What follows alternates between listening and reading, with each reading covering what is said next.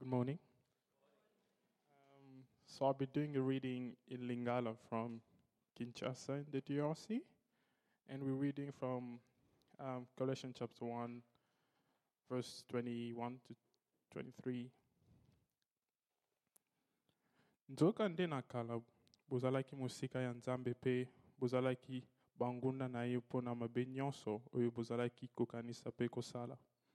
Kasi sikoyo Nzambe azongisi boyokani kati na ye pe bino na nzela ya kufa ya Yesu mwana na ye oyo akabaki nzoto na ye ya bomoto lokola mbeka mpona kotalisa bino epai ya Nzambe lokola bato oyo ya bule bazanga pamela pe bazanga mbeba.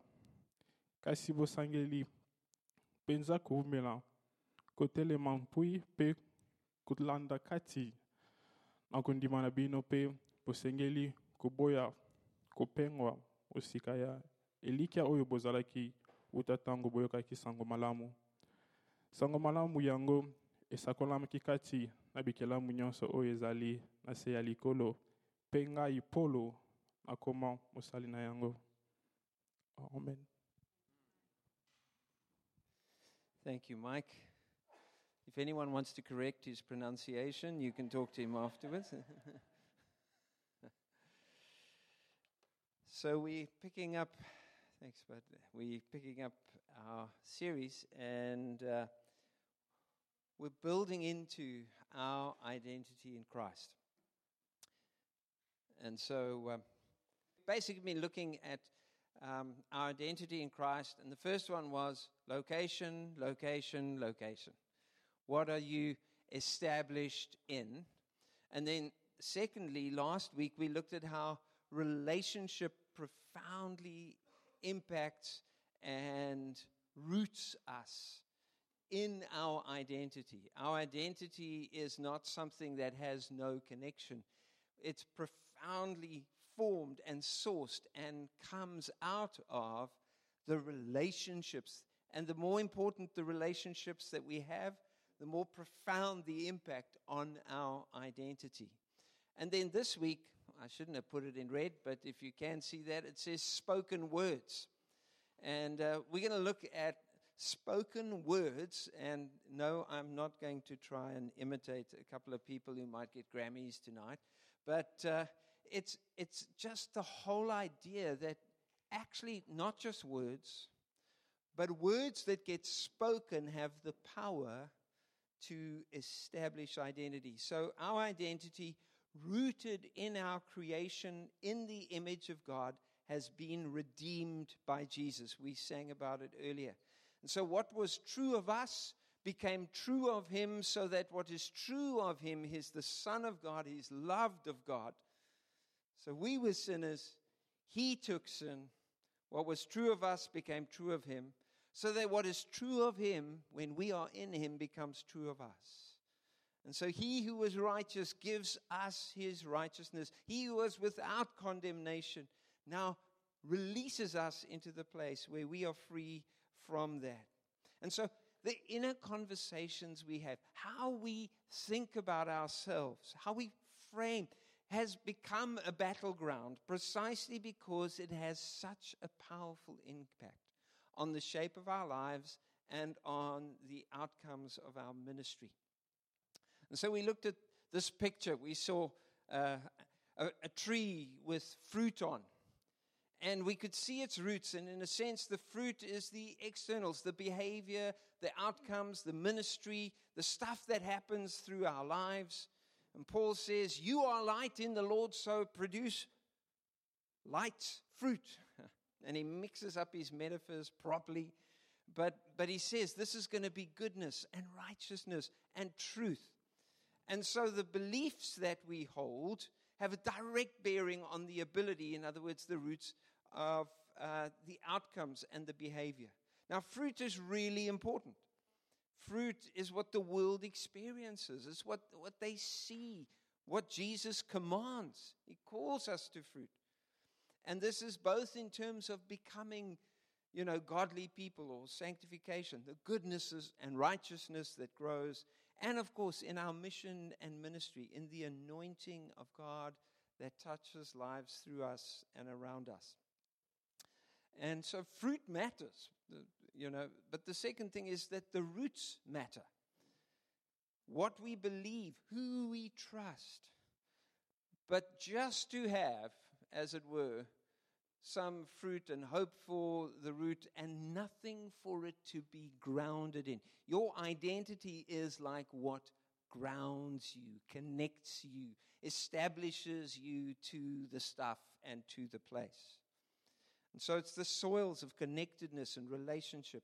And whether these have been healthy or harmful, this has a massive impact on our lives. And so there's literally a fight going on for your identity and how you think about yourselves. We aren't just trees hanging in midair. We are deeply connected and rooted in our relationships and in the words that those relationships bring. So if the words are speaking healing and hope and strength and building up that sense of who you are, it's going to produce its fruit. So the Father we saw last week comes to the Lord Jesus, and Jesus joins those who are being baptized. He gets baptized too, and as he is praying, in the midst of praying, he comes up out of the water. Heaven is ripped open, says Mark, and the Holy Spirit descends on him in bodily form like a dove. And this voice, this identity-forming, relationship-confirming voice says, "You're my son, and I love you. With you I am well pleased." And so we saw that sort of like, it's almost written like a little poem. You are, speaking to identity, my son, the nature or the relationship itself. And then the nature of the relationship, its content and its form is love. And again, you see that repeated in a very kind of Aramaic, Jewish, Hebrew way in which it's just repeated again, the you, the I, and the sheer pleasure. And so God comes to those of us who are in Christ, and we need to hear this, saying, "You are my child, and I love you. You are mine. I love you. I want you rooted and established in my love." And this is what enables us to be transformed. So today we come to Colossians chapter 1. And what Mike read for us, I will just give you in case you didn't quite follow in English. Once you were, verse 21, once you were alienated from God, you were enemies in your minds because of your evil behavior. Now there's a little mark there to remind me to say that, Paul is so excited, the writer is so excited about what he's saying, he's not really finishing all his sentences at the moment. So this one actually reads, so once you were alienated from God, you were enemies in your minds, in your evil behavior. It's just like this is where you were planted. It's all in the dative or in the locative sense. So it's where you got located. It's where you found yourself. It's the soil that you had, that you felt yourself far from God. And in fact, your mind told you God was an enemy. And your evil behavior just kind of was in the midst of all of that. Was it evident because of it? Was it manufactured because of it? Was it your evil behavior that made you think badly? Well, it's all just, as it were, the context in which it happens. It's the location that you found yourself. So here you are, you're thinking of God as though he's a hostile. Think of a conflict situation. A platoon is walking through the jungle and then somebody shouts, "Hostile, 3 o'clock," and all their guns aim there because they think that's where the threat is. That's how you've been framing God, Paul says to the Colossian church. You've been thinking God is a threat. You're thinking God is against you. He's hostile. But now, he has reconciled you by Christ's physical body through death wants us to understand completely again in this whole chapter. We haven't got time to do it, but the whole chapter has been linked to the climax of Jesus, his significance in creation, his significance and supremacy in salvation. And it's literally through his death on the cross for you that all this is possible. So the one you thought of as a threat and the one you thought saw you as a problem, through Jesus you reconciled to him. Now read this. To present you holy in his sight, without blemish and free from accusation. Now actually, this translation has kind of moved the words in his sight or before his face.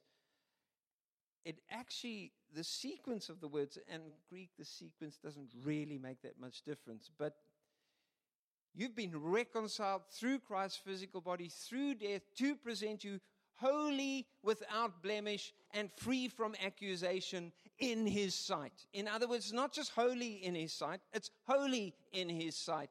It's without blemish in his sight. And it's free from accusation in his sight and in his presence. Can I get a hallelujah or an amen from someone? Then he says this, if you keep believing this. It's not that your salvation, let me not preach the sermon. If you continue in your faith, or if you keep believing this, notice again the sense of roots or building, established and firm.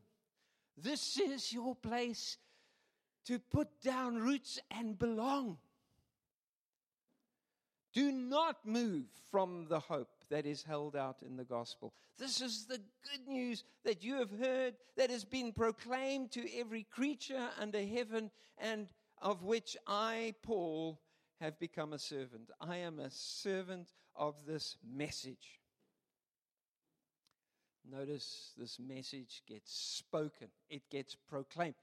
The word, therefore, proclaimed is a legal proclamation, as in a herald would announce new laws or something like that, that force of saying this. So we want to talk about, number one, the power of spoken words to establish identity. If we think and speak incorrectly about God and ourselves, it really will cause a train wreck in our lives and in our faith.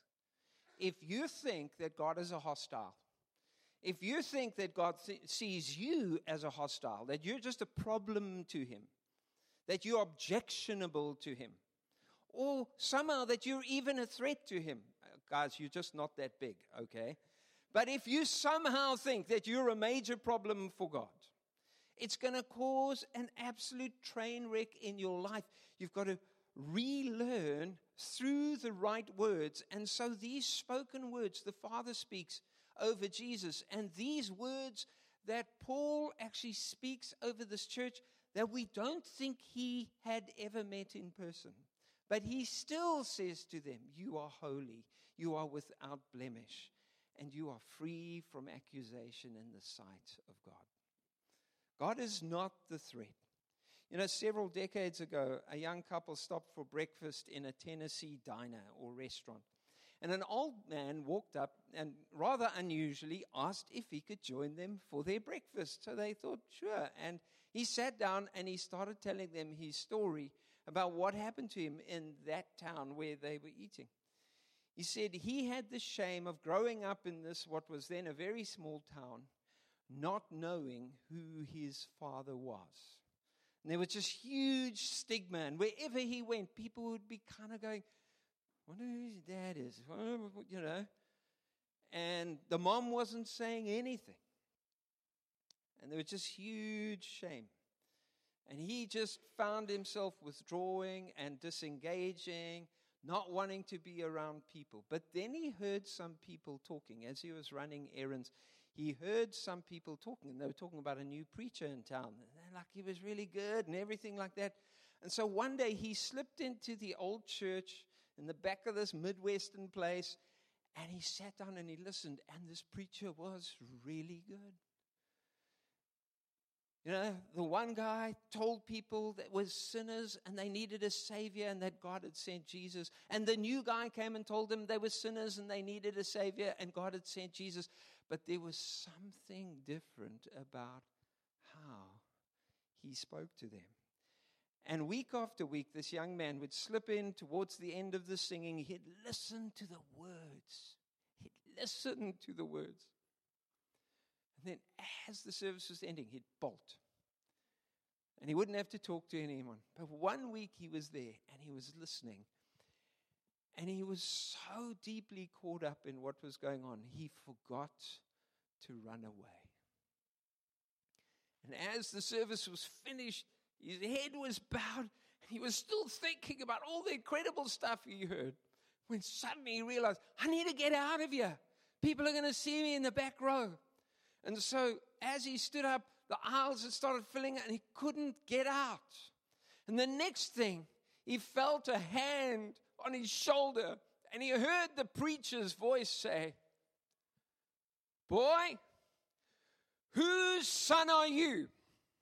And the whole place went silent. Big preacher's booming voice. He was standing there in front and people sort of like pulled back and he found himself in front of the whole congregation. Boy, whose son are you? And he didn't know what to say. The preacher said this, I know whose son you are. I can see a distinct family resemblance. You're one of the sons of God.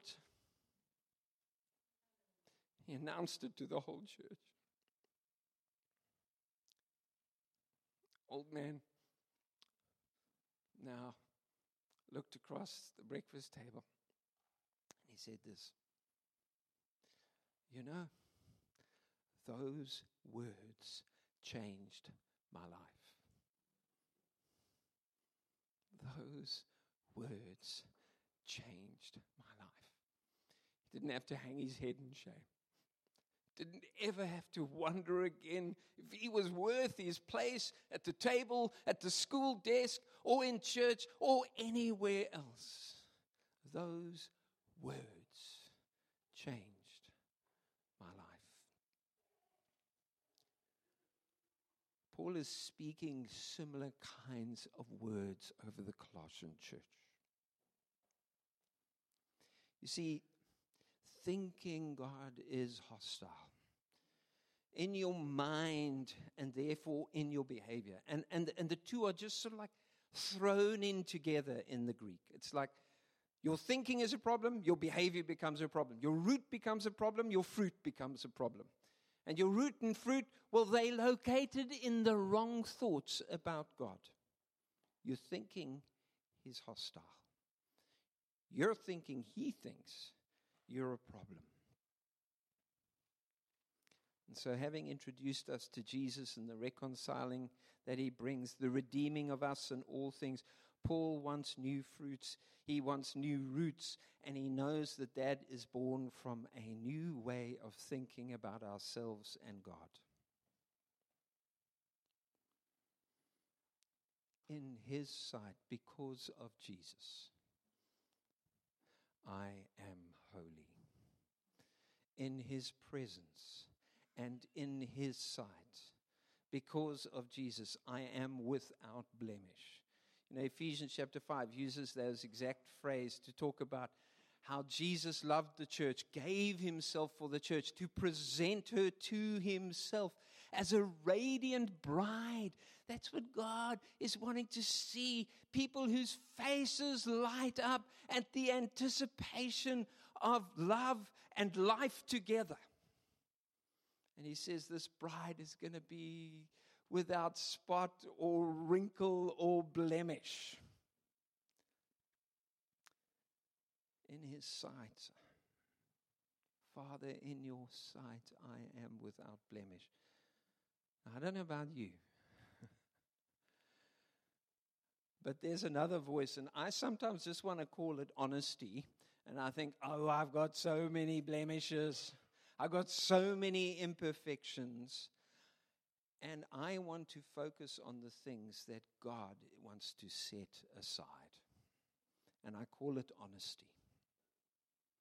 Paul says, I want you to think differently. You see, in his sight and in his presence, before him, no accusing or condemning words are spoken. Without accusation is what the text says. In his presence, no accusing. Wow. In his presence, no accusing. Why? Because of Jesus. I mean, he literally took every accusation, every condemnation that could have stood against you. And 1 John chapter 1 verse 9 says, God is just. He is faithful. If Jesus has paid for it, you never can and you never should. So you've got to stop the self-talk that will make you think of God as a hostile. And it'll make you think of yourself as a problem.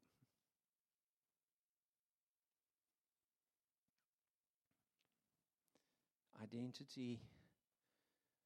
These spoken words establish identity.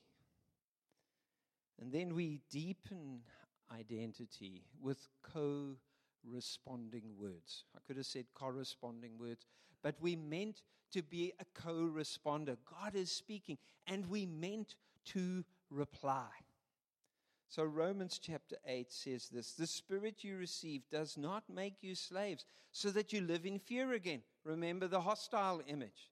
No, rather, the Spirit you received brought about your adoption to sonship, which is your full, legal, rightful standing before God. There is a courtroom scene all over these passages again and again, and God is slamming his gavel on his bench and saying, not guilty, not guilty, not guilty, free from accusation, free from accusation. And then he's whacking his gavel again and he says, they're mine. She's my daughter. He's my son. They belong to me. I am your father. You are mine and I love you. That's God speaking. And so by him, by the Spirit, we co-respond. We respond back to God. And we cry. Now, this is a loud word. It's not like we whisper. The spoken words are not just meant to come from God. They're meant to come from your lips. And you're just supposed to say, Abba, Abba, Daddy, Papa, Father, I love you.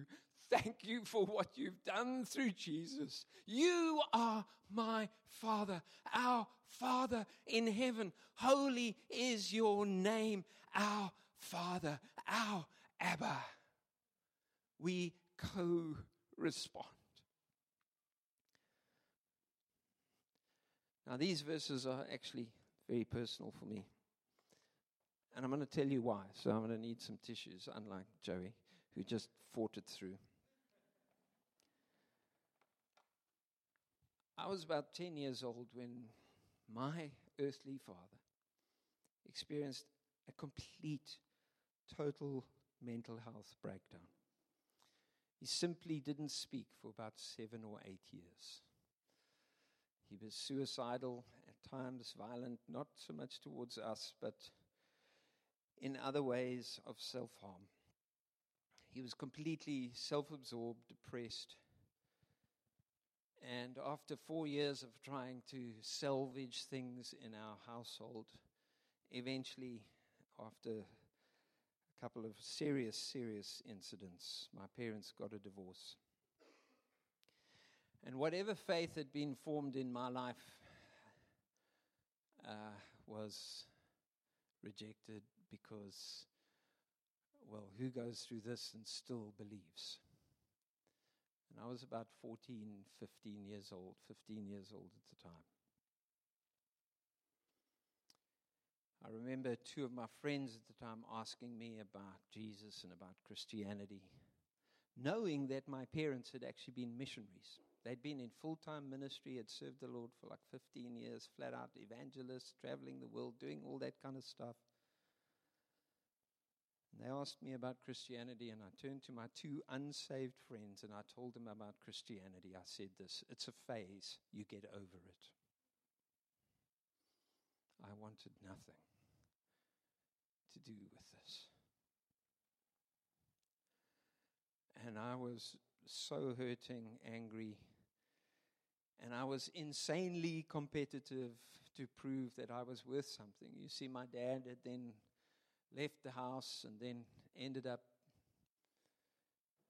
living rough, literally a vagrant on the streets of Pretoria.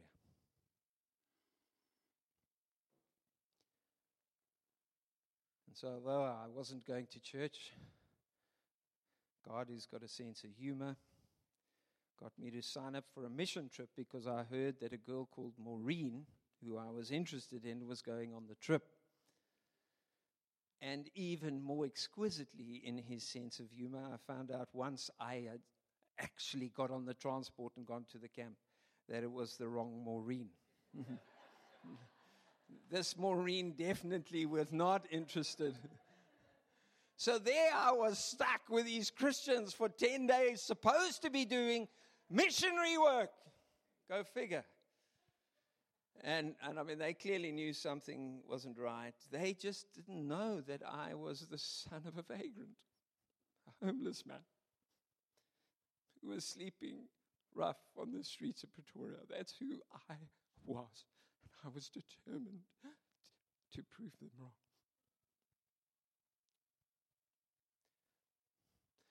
I had a silent father who even before this had not really spoken his affection. And certainly had never said anything to me for 5 years at that time. But one morning, the mission leader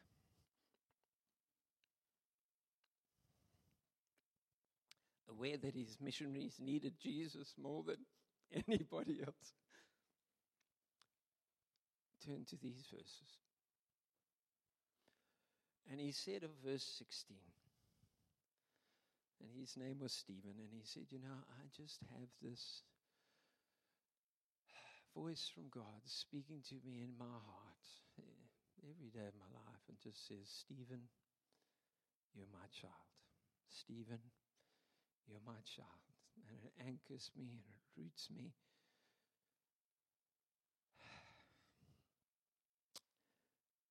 And so he invited us just to listen for the Spirit of God speaking into our hearts. And I think he was wondering, that we'd either hear or whatever. He invited us to listen, and I may have told you this before, but I thought God had a big, deep voice. And so I was imagining like, Craig, you're my child. And I was sort of halfway there when I suddenly realized if I'm having to imagine it. I know this is me. This is not him. I'm in fiction land here. If I'm having to imagine this, then it's not real. God isn't speaking to me. But I want him to. I want a father. I want a new identity.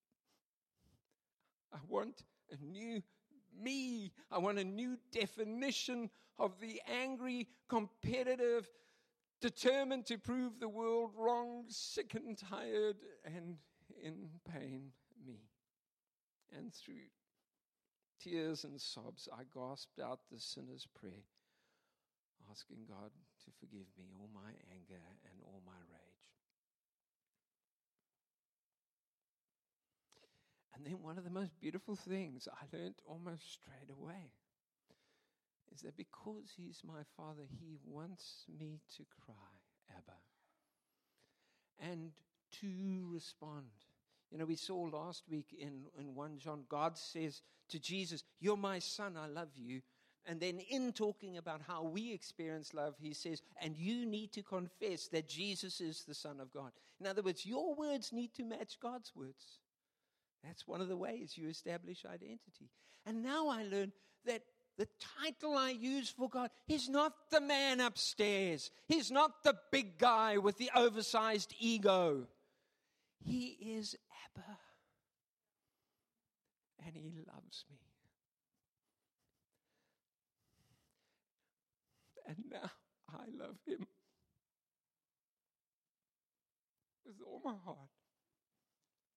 He's won me from the inside out. I am redefined, holy, without blemish, free from accusation. I give him my identity confirming reply. You, Father, are my Abba, my Daddy. No wonder this makes us good. I mean, it really does. It roots you in something completely different. It has the power to transform the impact of our lives and of our ministry.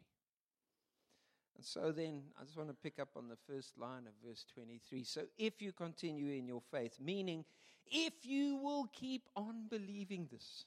You know, it's not meant to be a once-off aha when you're 15 or 25 or 55 or whatever it is.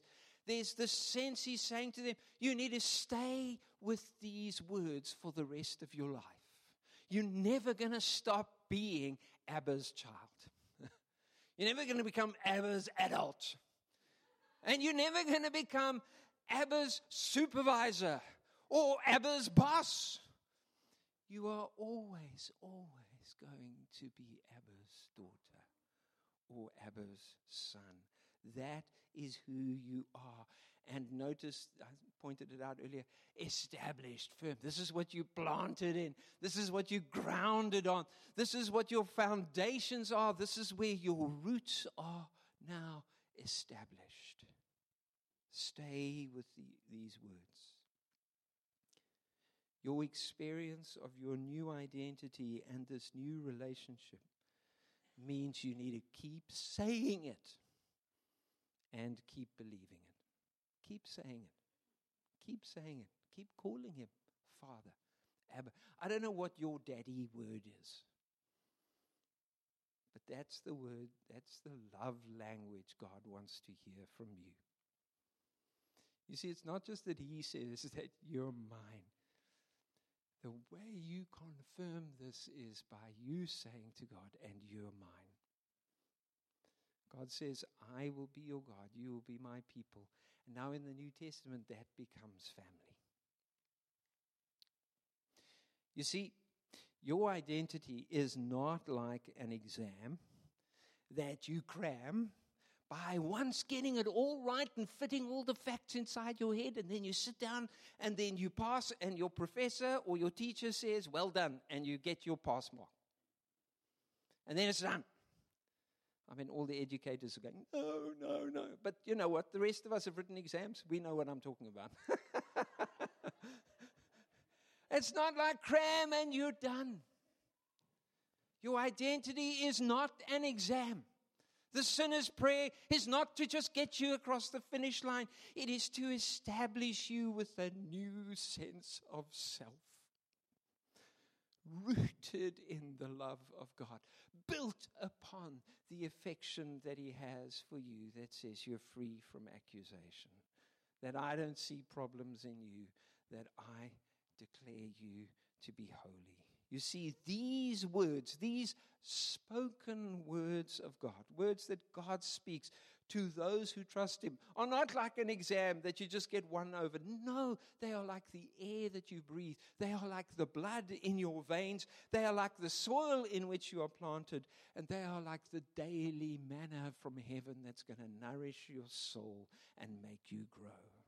And so Jesus, coming out of the wilderness when the enemy comes to him in Matthew 4, Jesus has just been told, you're my son. I love you. I'm so pleased with you. What is true of us became true of him, so what's true of him becomes true of us. He's just heard this, and then the enemy wants to come and say, if you are the Son of God, tell these stones to turn into bread, knowing he's jolly hungry. And Jesus says, you don't get it, do you? The Father's spoken words over me. Those words are how I stay alive. They are literally the air I breathe. That is the blood in my vein. That's the soil in which I'm planted. And that's the manna from heaven that feeds my soul. We never outgrow these words. You stay with these words. You go deeper into these words. And you go more, and you go more, and you go more. And you are changed, and you are changed, and you are changed.